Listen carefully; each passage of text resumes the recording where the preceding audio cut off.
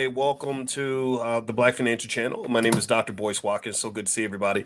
Today, I want to talk to you guys about the real estate market and also some things that have happened in the stock market lately. Today, the stock market had a really good day. A lot of money got made. So congratulations to those of you that are invested consistently.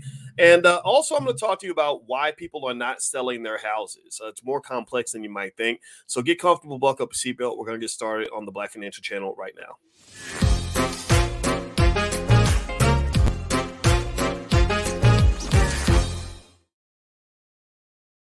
Everybody, welcome to the Black Financial Channel. That's theblackfinancialchannel.com. My name is Dr. Boyce Watkins. I am your friendly neighborhood finance professor.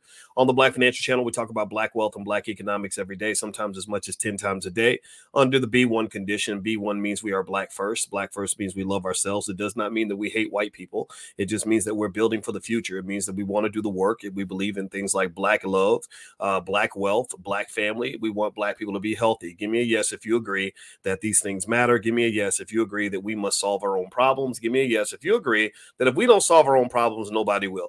Let me know what city you're from. Please shout out your city. What's up, Vic and KB Strong and Juanita, some from the Black First community in Milwaukee, Wisconsin. I just spoke in Milwaukee, actually, not too long ago at your hip hop week. I love Milwaukee. Good people out there. Very good people. All right. So also, don't forget this podcast is on Spotify. So after we get done, open up your Spotify, look up Boyce Watkins, and just hit the follow button so you can follow the podcast. I will be on there every single day. You will hear from me on a regular basis. And I promise you, you will be smarter, better, and wealthier once you listen to me for a little while. I know I can help you. All right. So anyway, let's hop into this conversation. I don't have a lot of time. I'm going to be teaching a little bit later on tonight. So I want to make sure that I'm ready for that. But I wanted to talk to you guys about a couple of things I saw in the news today. Some of you made some money in the stock market today. Congratulations if you're an investor. Today was a very good day in the market. Lots of good headwinds or tailwinds, actually, that are pushing your portfolios forward. That's a good thing. My favorite way to make money is to make money without working. And that's the best way to do that. I was talking to you guys this morning about how the average American family now has $1 million net worth, which is absolutely crazy. That is not the median, though. The median is much lower. The median is about 196,000. The median is a number that represents the true middle. The mean is stretched like a rubber band. It gets stretched because you have people at the extreme that pull their weight. It's a weighted average, right? So the wealthier people stretch the number and make it higher. So $1 million net worth is not indicative of the average American family, but that is the average right now. It's kind of crazy, right? But anyway, one of the things about wealthy people is that most wealthy people, a lot of wealthy people in America, they make their money without working. They make their money through things like real estate. They make their money through ownership of stocks. This is why it's very important for you to make sure that you and your children and your family are well versed on the ownership of stock and also on the ownership of real estate. And also, your kids should be entrepreneurs by the time they're 12 years old. That's extremely important. That's something that I want for your family. All right. So anyway, one of the things that I was reading today had to do with real estate. And they were trying to solve this enigma. They were sort of like, why are people not selling their houses? That's one of the interesting dynamics of the economy is that homes just aren't selling like they used to. The supply has dropped and the price has remained pretty high. The median cost of a home in America now is $386,700 and counting, which is pretty high. Only, I think, less than 10% of houses are less than $300,000, which is crazy. Anybody remember back in the day when a $300,000 house meant you had it going on, like you were really balling out of control? Well, now $300,000 house, unfortunately, somebody might try to argue that you're slumming it. I don't think you're slumming it, but still, that's the world we live in. It's a crazy world. And if you live out west, you live in Seattle or the Bay Area or something, $300,000 might get you a cardboard box. It's kind of crazy right now. The market has really shifted. And so effectively, they were trying to figure out, they said, why are people not willing to sell their houses? Well, they thought that it was what they call the lock-in effect. The lock-in effect is where people have lower interest rates on their mortgages than the current interest rate. Interest rates have gone up because the Federal Reserve has been increasing interest rates slowly but surely in order to slow the economy down. They're trying to put the brakes on the economy and trying to keep it from going too fast. And so a lot of people felt that because people were locked into these lower rates, that they're not selling their houses. And that is certainly true. There are some people who definitely are not selling their homes because of the lock-in effect. But they found that there were other variables that they didn't consider, that it's not purely the lock-in effect that's keeping people from selling. So a few things that they mentioned is this. How about this? They like their house. They just don't want to leave, right? Or that there's some things more important than money. And I thought that was really interesting. I'm glad that they documented that result, but it doesn't surprise me, and it really made me sort of reflect in terms of something I wanted to share with you guys. That as you become an investor and as you start thinking about ways to make money or save money or grow your money, I want you to always remember that when it comes to investing, there are some things that are more important than money. Your happiness is far more important than money. Your health is more important than money. They say that health is wealth, and health is more important than wealth. You don't believe me? Go ask any billionaire. If I was to ask any billionaire on his deathbed, which would you rather have, your money or your life? Which one do you think that the billionaire would pick? Which one do you think the billionaire would pick if he had a choice between having his money back or his wealth back? Sorry, I said that wrong. His money back or his health back? His health. Hey, you gotta say health, boys, health, right? Well, you know the answer, right? So ultimately, Juiced Up Reese, I see her in there. She gets it. She's got the fire emojis laid out. Juiced Up Reese is y'all got to follow her. This sister's great businesswoman, a good person.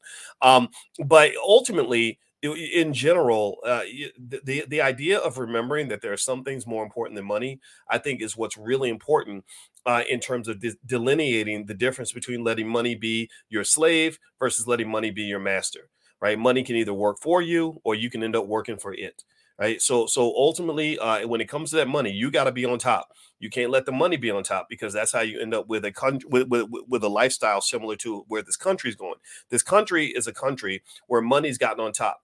Money is now the demon that's kind of controlling the behavior of our government. Is controlling the behavior of our society. That's why you got corporations selling you food that's going to give you cancer. That's why you've got people declaring war in the Middle East for no reason, just so they can make money for these companies that make weapons and missiles and everything else. That's why your health more on healthcare than any country on earth, but yet you're ranked probably 33rd in the world, I think, in terms of quality of care. How is it that you spend more than everyone on the planet, but your quality of care is that low, right? Well, that's because we don't understand that there are some things more important than money. So a lot of people are not selling their houses because they like their house, they like where they live, they just don't want to move. They're not going to move so they can make an extra $10,000. They like the schools that their kids are in.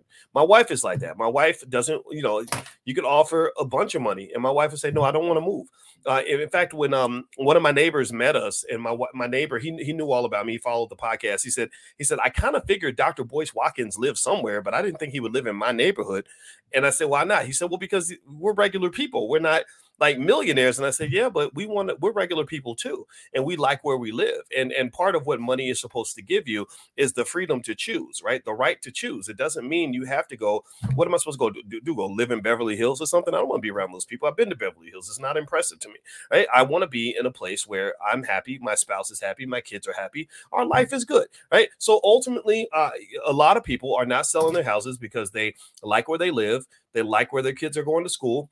A lot of senior citizens don't want to move. You can offer them all kinds of money. You can offer them 20 times the value of the house. And what they figured out is something that a lot of young people haven't figured out yet. What they figured out is that it doesn't matter how much money you give me. I've still only got 10 more years left, right?